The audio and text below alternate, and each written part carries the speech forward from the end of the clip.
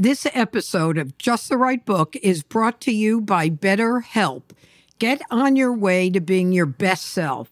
Give online therapy a try at betterhelp.com/writebook. We are living in stressful times, and the hustle and bustle of the holidays can make it even more stressful. If you're considering starting therapy, try BetterHelp. It's entirely online and designed to be flexible and convenient. You just fill out a brief questionnaire and get matched with the best for you licensed therapist. Now is the time to give yourself what you need with BetterHelp. Visit betterhelp.com/writebook today and get 10% off your first month. That's BetterHelp, HELP.com/writebook. This is Roxanne Cody. Thanks for listening. And now back to Just the Right Book. This episode is brought to you by Paramount Plus. Get in, loser! Mean Girls is now streaming on Paramount Plus. Join Katie Heron as she meets the plastics in Tina Fey's new twist on the modern classic. Get ready for more of the rumors, backstabbing, and jokes you loved from the original movie with some fetch surprises. Rated PG-13. Wear pink and head to ParamountPlus.com to try it free. This is Just the Right Book, and I'm Roxanne Cody of RJ Julia Booksellers. Each week, I hope to bring to you the stories behind the books, talking with some of the very best contemporary nonfiction authors, books that are timeless and charming, provocative, and of the moment. The conversations you want to hear about the books you need to read. This week's Just the Right Book episode is actually a replay of an interview that I did in 2017 with Cheryl Strayed on her book, Tiny Beautiful Things. So we're going to replay it for a couple of reasons. One is it's now a very interesting TV series on Hulu. The other is it was one of my favorite interviews that I had done. Cheryl Strayed is mostly known for her book, her memoir, Wild. But Tiny Beautiful Things, which is also a book as well as this TV series, is one of those books that I think will, if you read it, and I give it out a zillion times to people, cannot help but put you in a good mood about the state of humankind. So here is my interview with Cheryl Strayed from 2017. Happy listening. I'm Roxanne Cody, and welcome to Just the Right Book.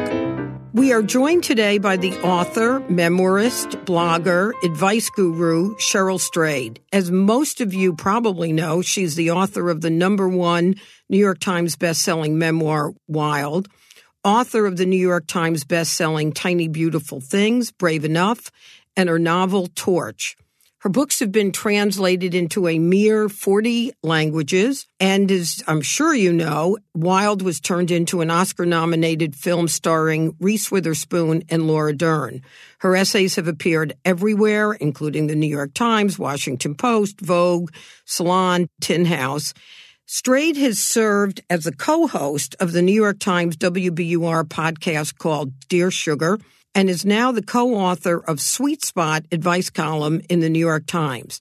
All of these are impressive accomplishments, but to me, what is most impressive is the heart, sense of humanity, fearless honesty, and wisdom she brings to her writing and advice.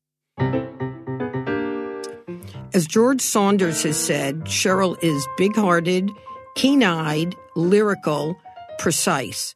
And she reminds us in every line that if defeat and despair are part of the human experience, so are kindness, patience, and transcendence. Cheryl, welcome to Just the Right Book. Thank you. It's an honor to be here. So, Cheryl, I'm probably one of the few people who read Tiny Beautiful Things before I read Wild. And it's through it's through that book that I fell in love with you.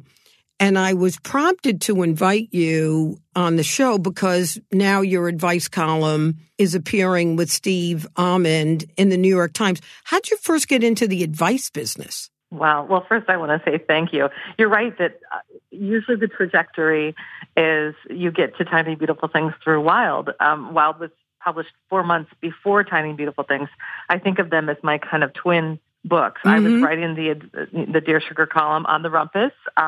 While I was doing edits on Wild, I began writing the column just after I'd finished the first draft of Wild. So they were kind of, born together, with Wild being the older sister, if you will. But, I came to it really just on a lark. There is this website called The Rumpus, and back in February of 2010, Steve Almond, who at that time was really just an acquaintance of mine. We'd met a few times at writers' conferences and such, and liked each other's work. He sent me an email and said, I'm writing this advice column under a pseudonym named Sugar, and nobody's reading it, and I'm not really that interested in the form and of the advice column. And so, it doesn't pay anything, and it just doesn't make sense for me to keep doing it. But I thought of you because I thought maybe you'd be good at it or you'd be interested in it. And it had never occurred to me to write an advice column. I was not really a reader of advice columns, or, I would read, if I saw Dear Abby in the paper, I would glance at it for sure. But I wouldn't say that I followed any advice columns at all as a reader. But it sounded fun. I mean, what better way than to find out what people are really doing and thinking and feeling than to, be on the other side of those letters. And so I just said yes as a kind of side gig. And like I said, it was a gig that paid nothing. Some people think I mean that in a sort of figurative way, but I mean, actually it paid zero. So, it was funny. I realized at one of my book events that I would say it pays nothing, and people really did think I meant like, not a lot. Not a lot. But no, I was like, no, it's actually zero. But, and so what happened, of course, is that really it sparked my interest, and I decided to put all of my humanity and all of my, everything I'd learned as a writer into that column, that it wasn't going to be a lesser form. It was going to be a literary form in my hands and my vision. And one of the great things about not being paid to do something is you can do whatever you want to do. Yeah. So I did. Well, there is barely a speech I give that I don't read one of the pieces from Tiny Beautiful Things. And the one I often read is from the first letter in Tiny Beautiful Things, where you define love. I think Thank you. I'm so honored. The guy's name was Johnny. He was a guy who wasn't sure he really loved the woman he was dating. Yeah, you're right, Johnny. And I've met Johnny now. Oh, you're kidding. No. And what'd you think? It's funny. So what happens, many of the people now over the years, they'll show up at my events, and Johnny was a very interesting one. So I won't say what town I was in, but I was at an event after Tiny Beautiful Things had come out, and I was doing a book signing, and I noticed this guy kept kind of going to the back of the line. It was a long line. He kept going to the back. And I always notice those people because that means they want to talk to me about something. They want time. So he waits till last. He walks up and he says, I'm Johnny. And I say, nice to meet you, Johnny. I hope, I'm just chatting with him. And he says, no, I'm Johnny. And I look up at him and he looks at me, in this meaningful way. And I said, Johnny. And he was actually with the woman who he wrote to me about. Wow. And she said, thank you so much for saving our relationship. And after he read the column I wrote about love, he immediately got in his car and drove to her place and said, I love you. Yeah. And now they're still together. Oh my God, I love that because, that piece. So the first paragraph is, Dear Johnny, the last word my mother ever said to me was love. She was so sick and weak and out of her head, she couldn't muster the I or the you. But it didn't matter. That puny word has the power to stand on its own. And then later in the piece, so I always read this as the best definition of love I've come across. It is not so incomprehensible as you pretend, sweet pea. Love is the feeling we have for those we care deeply about and hold in high regard. It can be light as the hug we give a friend or heavy as the sacrifices we make for our children. It could be romantic, platonic, familial, fleeting, everlasting, conditional, unconditional, imbued with sorrow, stoked by sex, sullied by abuse, amplified by kindness, twisted by betrayal, deepened by time, darkened by difficulty, leavened by generosity, nourished by humor, and loaded with promises and commitments that we may or may not want to keep. What better definition of love is there than that, Cheryl? Thank you. Thank you. Well, and I think it's really important. I think that the reason that a lot of people have turned to that, I mean, when I wrote it, of course, I didn't know that people would pay such attention to it. But a lot of people really have quoted that back to me or talked to me about that paragraph. And I do think it's because, even though we all know that love comes in so many different forms, right, and it's so complicated, I mean, that we can love somebody who's done terrible things to us, or we can feel love for somebody we hardly know, that it is many things. It's not just one thing. Right. And I think what I was trying to say to Johnny is he was so bound up in this. I love that they're together, Cheryl. Yes, I know. I'm so excited. I know. And it was really my letter just saying, get over it. You do love her, and you'll love her in a different way in 10 years if you stay together. But, we don't have to make such a big deal out of it, this one word, that it's a lot of things, right? Yeah. As somebody married almost 50 years, I sometimes make the joke that there are days that I think Kevin and I are one person, and there are days right. that I can't even stand the way he chooses food.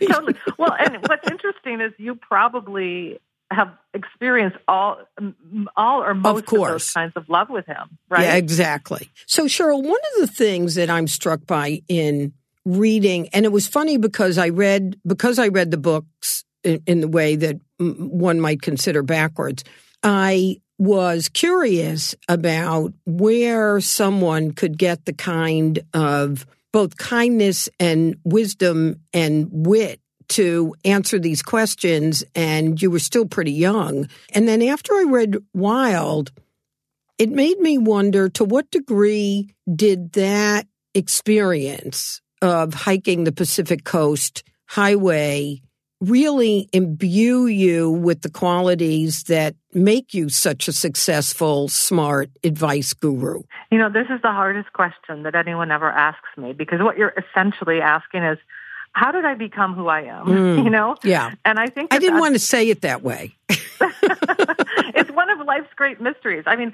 I do think that, obviously my hike on the Pacific Crest Trail was a powerful experience for me, and it deepened my life in ways that are really profound and important. But it's not as if I was a different person before I hiked that trail. You were the person who took the hike. That's right. Yeah. I was the person who decided in the darkest moment of my life to take a hike. And so, I think that I was really born to be a writer. I'm one of those writers that I feel like, okay, I was called to do this. And what I can tell you... Have I read that you were 6 when you knew you wanted to be a writer? Yes. Yeah. And it wasn't so articulate as, I want to be a writer. But I knew that I recognized the power of story and language, and it made me feel in a way that nothing else made me feel. And so, I always, wanted to make other people feel that way. But also what goes back to the beginning is really just the person. I've always been interested in what was really happening beneath the surface for people. I've always been interested in the most intimate, emotional, personal realms. And, when I was a kid, my mom would have to say to me, like, okay, you can only ask each adult 3 questions, and then you have to stop. Because I would be very probing. Yeah. I would ask people, inappropriate questions that they'd never been asked, or what we consider inappropriate, which I didn't consider inappropriate. But I would say, like, if I had met you and your husband, I might have said to you, why do you really love your husband? I would want to know what is it? What was really beneath. I just wanted to know what was inside of people. I mean, I've always been intrigued. I always paid attention to my perception of people's emotional realities, which may be in contradiction to the way they seem to be. I've always been acutely aware of that. And I've also always, just sort of cared, about people. And so in Dear Sugar, I did feel like, okay, the two most, the two deepest parts of me have come to fruition. They've come to life because I've always wanted to help people. I do have just sort of natural empathy for people and compassion, like so many of us do. But in this Dear Sugar column, I found a channel for that, and that channel just happened to run down the course that is my other great passion, which is writing. And so I was able to actually be useful via literature. Now, are there any topics you won't touch? I think that there are a couple of times I've received letters from women who are pregnant and they want me to tell them, if they should have an abortion or surrender the child for adoption or keep it and I can I can help people talk around what they might decide, but I would never tell somebody what they should do. And, I do tend to not do that with other subjects as well. I'm kind of like, look, I can't tell you whether you should leave your husband or not, but consider this, and I do with some of these kind of big questions like that. I'm like, listen, I can help you maybe clarify some of the things you might want to consider, but I can't be the person who says, I think you should do this. Because what I find in reading your letters, either the ones you and Steve have been writing in the New York Times or in reading Tiny Beautiful Things, is your capacity to contextualize the question for them that leaves them the freedom to think more broadly about what's impacting how they operate. Right. Yeah. That's my goal is illumination rather than instruction. And I think that, the old-fashioned advice column that we see usually, like in the form of Dear Abby or Ann Landers or those columns that many people are familiar with, they are about instruction. And I don't say that by way of saying that one is superior. It's just a different thing that I'm hoping to do as a writer. And of course, that's what literature is. It seeks to tell us the truth. It seeks to illuminate. And so I do try to broaden and contextualize. What I always sort of think of myself is, instead of answering the question, actually leading the way to the deeper questions that so often sit beneath the questions we think we're asking.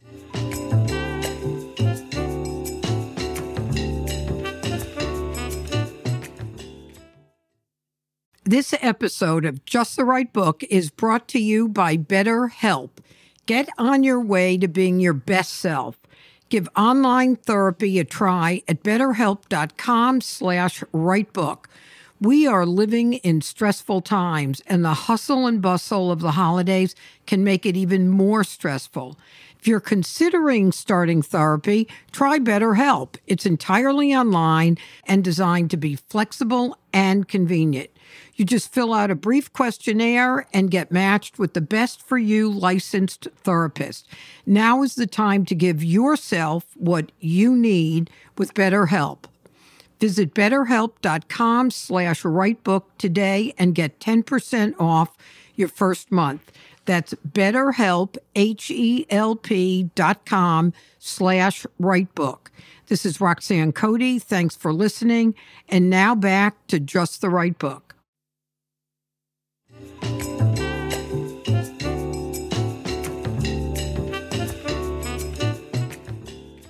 What I wonder about is I listen to people over the years because I often find myself in the situation where people are bringing problems or concerns to me.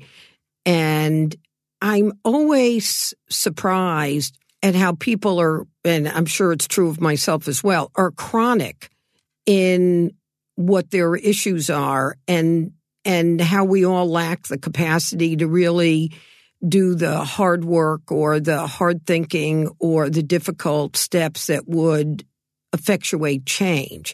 Is it your view that people can change? I think people absolutely can change. I have no doubt about that. And I've seen others change. I've seen it in my own life. But I think what you're saying is also true. And that is basically we each have two kinds of problems. You can put, one problem is a sort of situational thing. This has happened. You're having a conflict with a coworker about this or that, or, your mother-in-law has moved in with you and you don't want her to live with you anymore. What do you do? That's that kind of problem. But then there are those bigger kind of, underlying issues that are really born of like who we are. For me, for example, it's always hard for me to say no. This has been a lifelong struggle.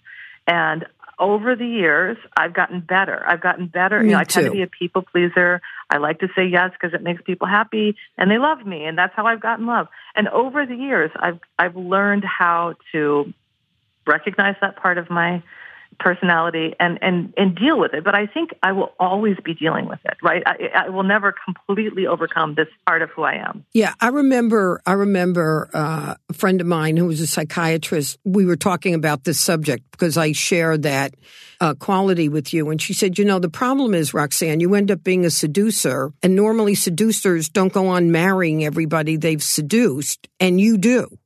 Not literally, but...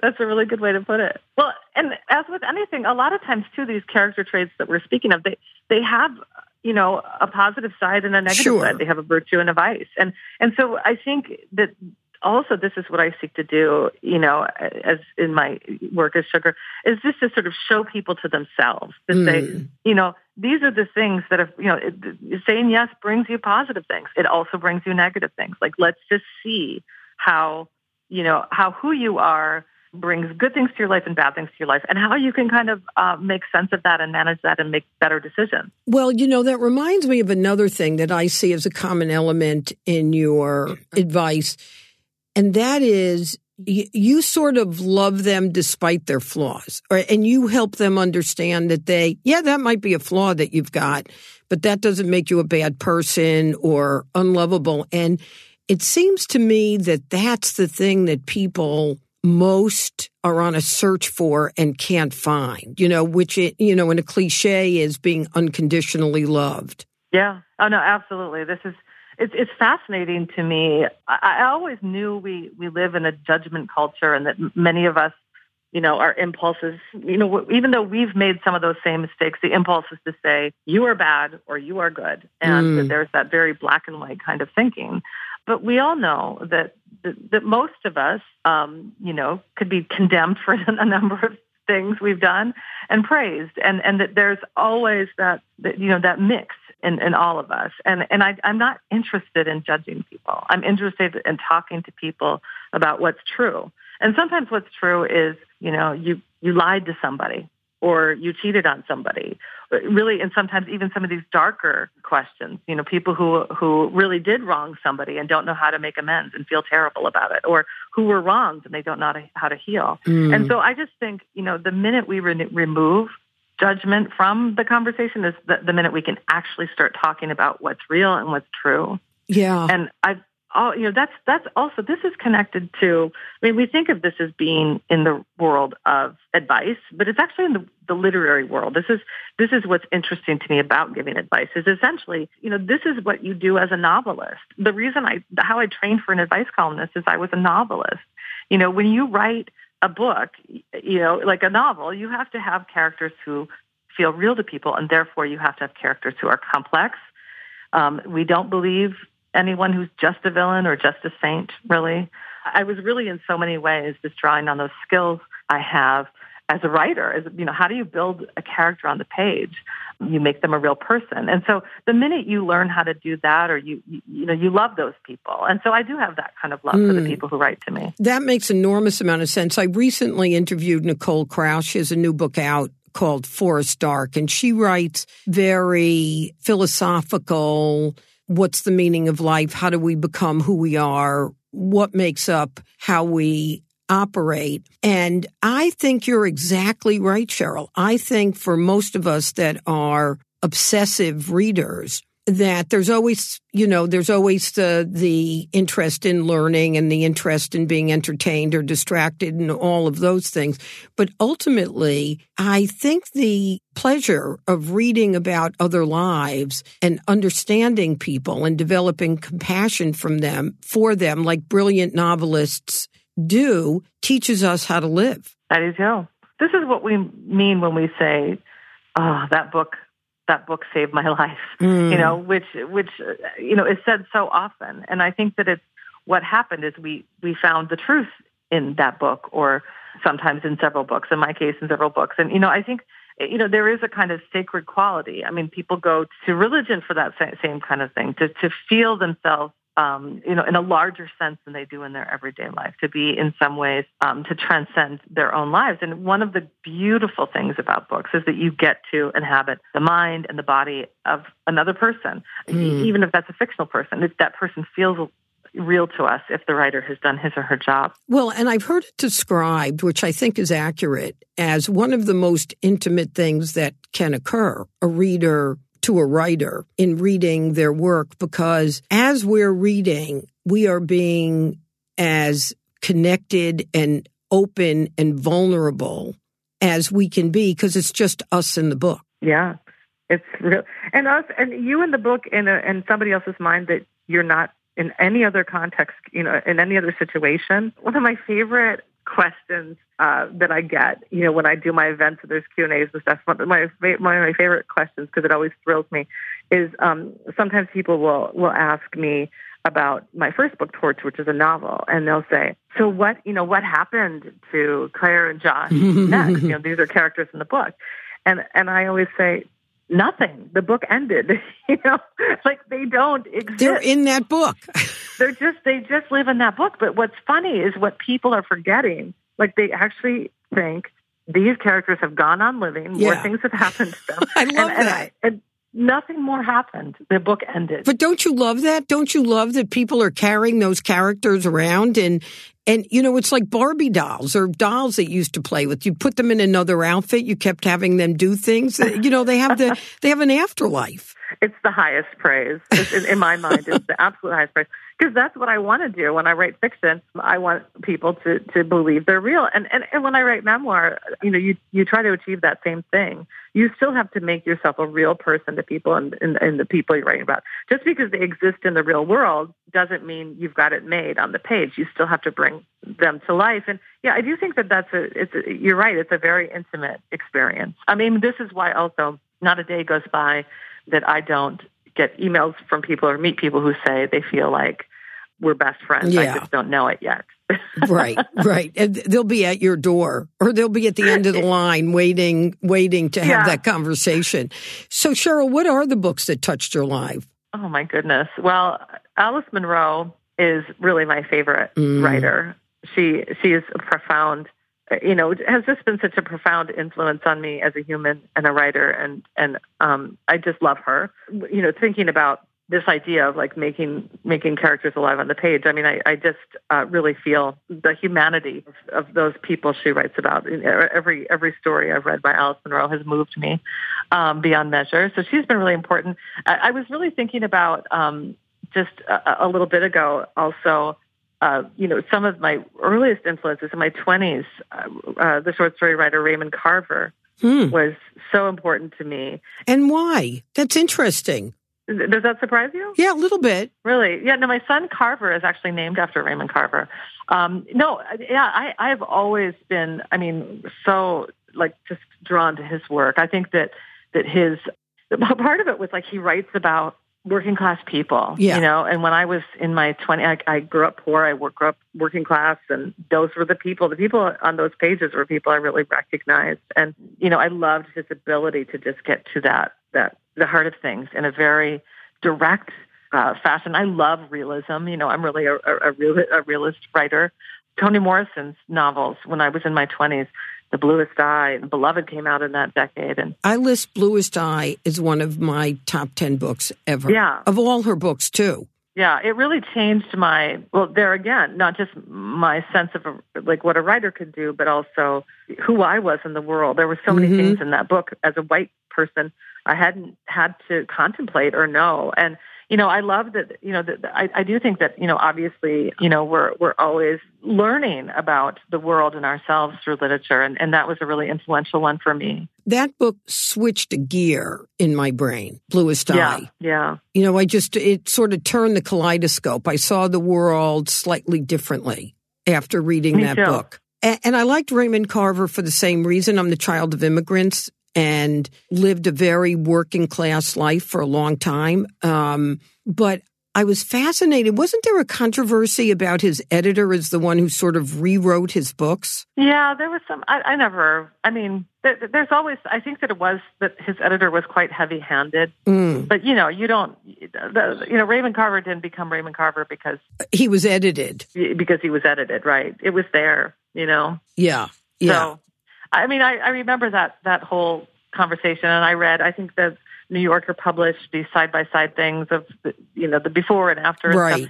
stuff. I still think Raymond Carver is who he is, and he's the phenomenal writer his work still lives, and still, I think, that's what I mean when I said I was thinking about him recently, is I was revisiting some stories that I hadn't read for a while. You have those writers, some of these books that I say I love, and these writers I love, some of them, I read them so much in my 20s that I kind of moved on. And it's fun to go revisit them and see what they feel like now, how they land now. And did they still work for you?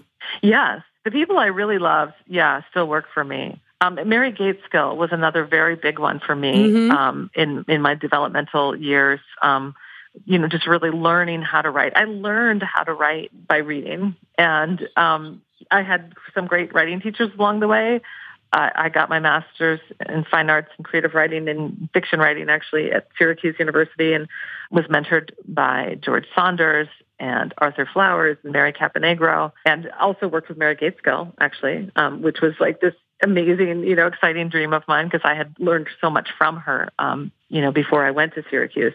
So those people all taught me so much as teachers, but where I really learned is, just reading other writers on the page, and not just the people I've named, but so many writers. Dozens, I'm sure. And you just, I always just studied those sentences and studied those scenes, and, how do you start a chapter, and how do you end a story, and how do you get people in and out of a room, and all of that is just right there, right there in the books on your shelves. Cheryl, you talking about Raymond Carver is reminding me. So I have not reread him. I think I read everything he wrote back. I must have read it in my 20s or 30s. So that would be almost 40 years ago. I guess that's right. But no one reads him anymore. I'm gonna reintroduce his books in our bookstores. Great. We're going to resurrect him. I think that he has not had the lingering appeal that he deserves. We must read similarly, because Alice Munro is the other one, like William Trevor, who are at the very top of my list, because I love how they use spare language to talk about lives that seem simple. Yep. And in fact are enormously complex. Enormously. William Trevor is such a master. I mean, and, I think that sadly, part of that you're saying people don't read Raymond Carver anymore, or as much anymore, is, he died young, and he's not here to keep producing work and keep, Sure. staying in the current conversation the way, like Alice Munro. I know it's now been a couple of years since her last book out, and she did, I think, say that would be her last book, but she's still, all these years has been publishing, right? So it stays front and center. That's right. And Raymond Carver, he died, I think it was 1988, and he was in his 40s. And he died in early middle age. And, I think also that there was such a thing in the 80s and 90s, early 90s about Raymond Carver. He was the short story guy, as with any kind of popularity, it's then it becomes there's a backlash that that's such a cliche to be reading him. Let's move on to somebody else. There are those trends, literary trends, if you will, that really aren't about the quality of the work.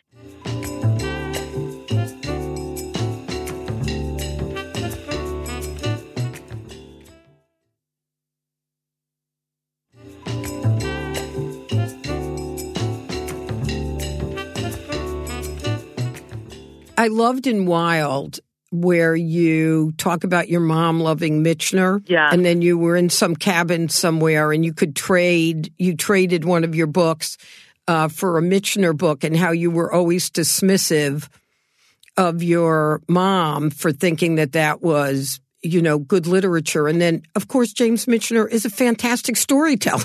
Yes. That's it. Right. That's the snobbery of youth. And all I can say is, thank goodness I got over that pretty young. There's there really is no greater snob than a graduate student, for example. Yeah. And I always feel sorry for people when I meet people in their 40s and beyond who are still snobs. I just think, oh, you poor person, because what you did is you made your world small. Well, I think about that as a bookstore owner. When I opened the bookstore almost 30 years ago and came from a totally other profession, I've always said to our booksellers, you could judge a book maybe by its cover, but not a person coming into the store. And we should have no judgment on what they like to read. We should just help them find just the right book to read next based on their taste. It's not our job to sort of elevate them or what we think is elevating them. They're reading. That's right. I agree. And, I don't think that's so true now, but I think that to a segment of the population still, bookstores feel judgmental. And the best bookstores are not remotely judgmental. Right. I mean, the bookstores that I frequent, in my hometown of Portland, Oregon, there is that sense. Those booksellers, you walk in and it's not what they're trying to make you read. It's what they want to help you connect to that next thing. Of course. They're amazingly good at it. And I love that. And, and you're right about Michener. The other thing too is I think that reading, no matter what you're reading, like just the fact that you're a reader is a beautiful thing. And it also offers, it's a gateway to the next thing. I read Michener. I mean, my mother, when I was growing up, she would always be reading these Michener books. And, I read a couple of them, and then I went to college and was told that, in fact, it wasn't okay that was my favorite book. And then I quickly adopted that same opinion. That's not real literature. That's not a real book, people would say. Speaking of your mother, that is, now I haven't seen the movie. I might be the only person on the planet, but, the vividness of how you describe her and your relationship with her in Wild was not only dear and loving and exquisite and made me want to meet her. And I know you have 2 kids now. What do you think are some of the most important qualities of her as a mother that you've been able to adopt and translate into being a parent? A couple of things just immediately leapt to mind. The first one is love. My mother's ease and great capacity to express love. There was never any sense of withholding. And this is what we want. I mean, we're it's born all we want. to be loved. And some people are born to parents who really struggle with expressing that and embodying that and being that. And my mother was love. And that sense of just tremendous warmth. In Wild, I say, she every day, she worked her way through her entire reserve of love. It's always, she gave it all to us every day. That doesn't mean she was perfect and always doing the whatever we think these, idealized mothers we have in our minds were doing, but she loved us. And that was never, I never felt insecure about that. And neither did my siblings. So there's that. And there's also my mother's tremendous optimism, which as a teenager, I was like, oh, Mom, you're so, eye rolling at her about her, telling me things like, you can always find beauty in the day. There's always a sunrise and always a sunset, and it's your job to be there for it. If you want good things, you have to find them, and they're there, no matter what is happening. It took me till after her death to truly learn that lesson. But she was right. And she made life magical. One of the things I write about in Wild is how she did, there was this sense of always abundance in my house. I grew up in poverty. Yeah. All of the years of my childhood, my family's income level was below the federal poverty line. And I would not tell you that I had a poor childhood. My mother would always say, we're not poor because we're rich in love. And there again, I didn't know how right she was. And meant it. Yeah. And meant it. And also made it. I mean, I had a great, I mean, it's so funny because, of course, I, had an abusive father. And I had all kinds of terrible things happen to me in my childhood. I was sexually abused, all of these dark things. But I really, when I look back on my childhood, I do really think, on the whole, I had a pretty beautiful life. I had a pretty beautiful childhood. And that was because of my mother. Yeah. So what I'm fascinated by when you hear stories of those that overcome circumstances, because you could also be telling the story of the circumstances in which you grew up despite your mother's love, where the impact of the negative things just wore you down, rearranged your brain in a way that it made it difficult for you to ever find happiness. So you have 2 siblings. Are all of you as resilient and positive thinking as you are, or did they sort of chemically react to the same set of circumstances in a different way? They reacted differently. Yeah. And that's hard. I mean, that's a hard, sad part of my life. And, I love my siblings, and they're both really good people. I don't want to invade their privacy, but, there have been struggles that are absolutely and deeply and profoundly connected to, like I said, some of the darker parts of our childhood. But what's really interesting, even amid those struggles, my mother's light does shine in their lives as well. And I think that there's this wonderful George Eliot quote from Middlemarch that I'm not going to remember off the top of my head, but essentially it's this idea of there are so many people who've lived ordinary lives and now lie dead in our unmarked graves, but that by sheer fact that they existed really and made life better for me and you. And I do think of my mom in that way, that even in times, for example, that my brother has struggled, that my mother, and the way that she loved him and the things that she gave him have made him better able to find his way through some of his deepest struggles, and my sister too. That it would be even more difficult without that. Yeah, but I mean, and that's it, because this goes back, your question about my siblings and me, and it really goes back to one of the first questions you asked me, which is how did I become who I am, and how did you become who you are, and how did any of us become? And in part, and the answer is that it's a mix of the things that happened to us and the people we were born to be. That there for whatever reason, I always found this space in writing and in literature, and I do think that that's what saved me. There was something that is the unbroken thread of my life. And I think that it led me to, I think writing is an innately healing practice, whether I'd ever published a word or not, that it has allowed me in so many ways to be resilient. It has allowed me to find a way out of my own struggles or hardships. And my siblings don't have that. Yeah. And, I wonder, I don't think I thought about that. I'm the oldest of 6. My parents are Holocaust survivors, and we've all reacted differently, but I'm it'll all work out, the optimist. And I, too, was a reader.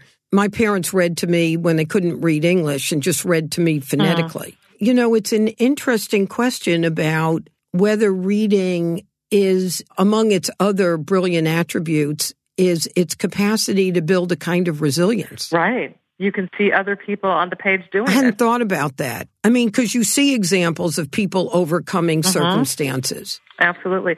So, Cheryl, who do you turn to for advice? My husband, foremost. He's this fabulous person. I've been married to him. We've been together about 22 years and been married for 17 or 18 years, just doing the math.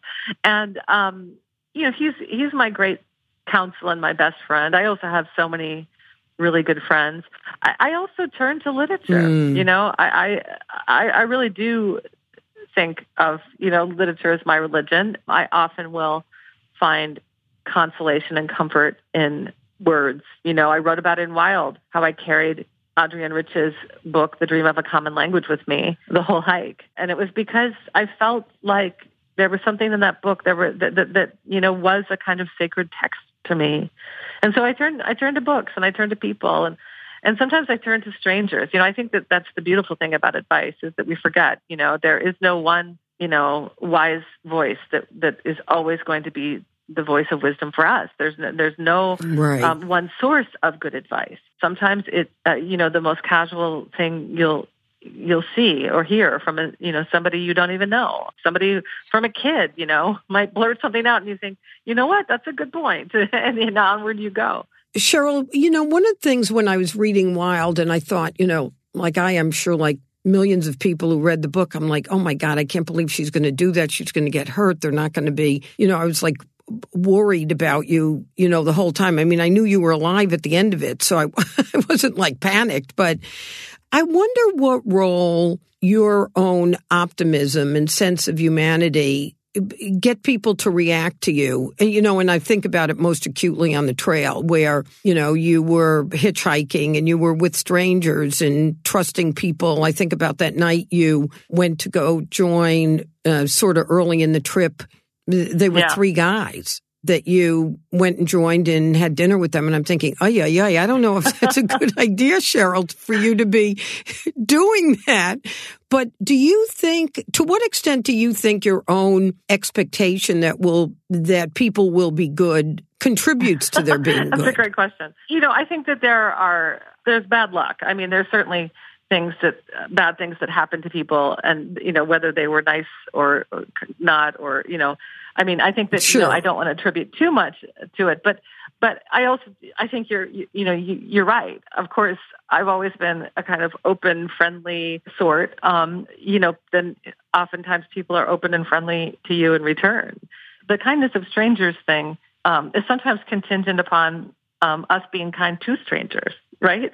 And I think we forget that it's. Yeah, I do believe it can that. There's some reciprocity there. I'm sad that we're running out of time because I've just loved the opportunity to have a conversation with you. So why don't I just close with two questions? Well, actually, I have one other question. I was curious. Nick Hornby wrote the screenplay for Wild, right? Yes. How was that for you, having him write your story? It was wonderful. First off, Nick is a brilliant writer, and I've loved him a long and time. Funny. I've loved his work a long time. And, so of course it was a great honor to have a writer I respect and admire really be the one who interprets my book for the screen. And then I came to know Nick over the process, and he is a stellar human, really just he's got such a great mind, but an even more beautiful heart. And I feel like that was, very on every page of the script. And I think that he just treated my life and my book with such care and consideration. I was just thrilled. You felt safe in his hands. I did. Absolutely. That's great. And so what are you working on now? I'm working on my next book. And it's a memoir, and I have to write it. And I am writing it, but it's writing is always, a glory. It's always agony and glory. Always agony and glory for me. There's no other way around it. It's the thing like I said, I feel I'm here to do. It's my calling, and it's also like the thing I most dread.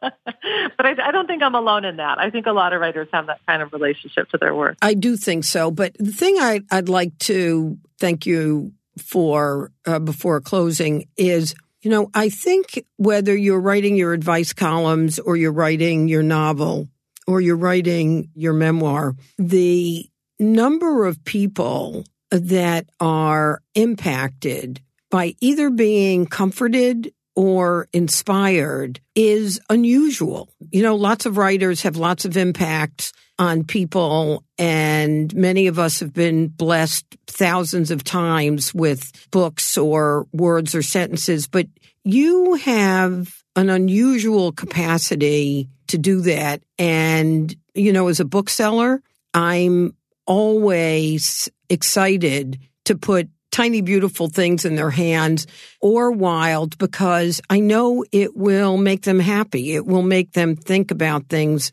differently. So I'm excited that there'll be more words coming from you to make so many people happy. Thank you so much. That means everything to me. Just the Right Book is not just a podcast. JustTheRightBook.com is a highly personalized book subscription service. It's good for readers of all ages. We have decades and decades of book-selling experience at R.J. Julia's, and they're the ones who are selecting these books.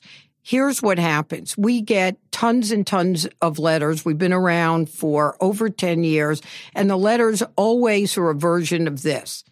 I can't believe you picked out this book. I would have never picked it out. And guess what? it was just the right book. So visit justtherightbook.com for details and begin your subscription today. Of course, we have a promo code for you. So if you go to justtherightbook.com, use the promo code podcast, and you will get 15% off on your subscription at justtherightbook.com. You are listening to Just the Right Book with Roxanne Cody, brought to you by LitHub Radio. The show is produced by Roxanne Cody, Michael Selleck, and LitHub Radio. Our editor is Gino Cardone at Pleasant Podcast. The original theme music is by Kurt Feldman. You can subscribe to us on Spotify, Apple Podcasts, or wherever you listen to your podcast. I am Roxanne Cody. Thank you so much for listening. And if you have any comments, observations, suggestions, we'd love to hear from you. You can email me at justtherightbook@rjjulia.com.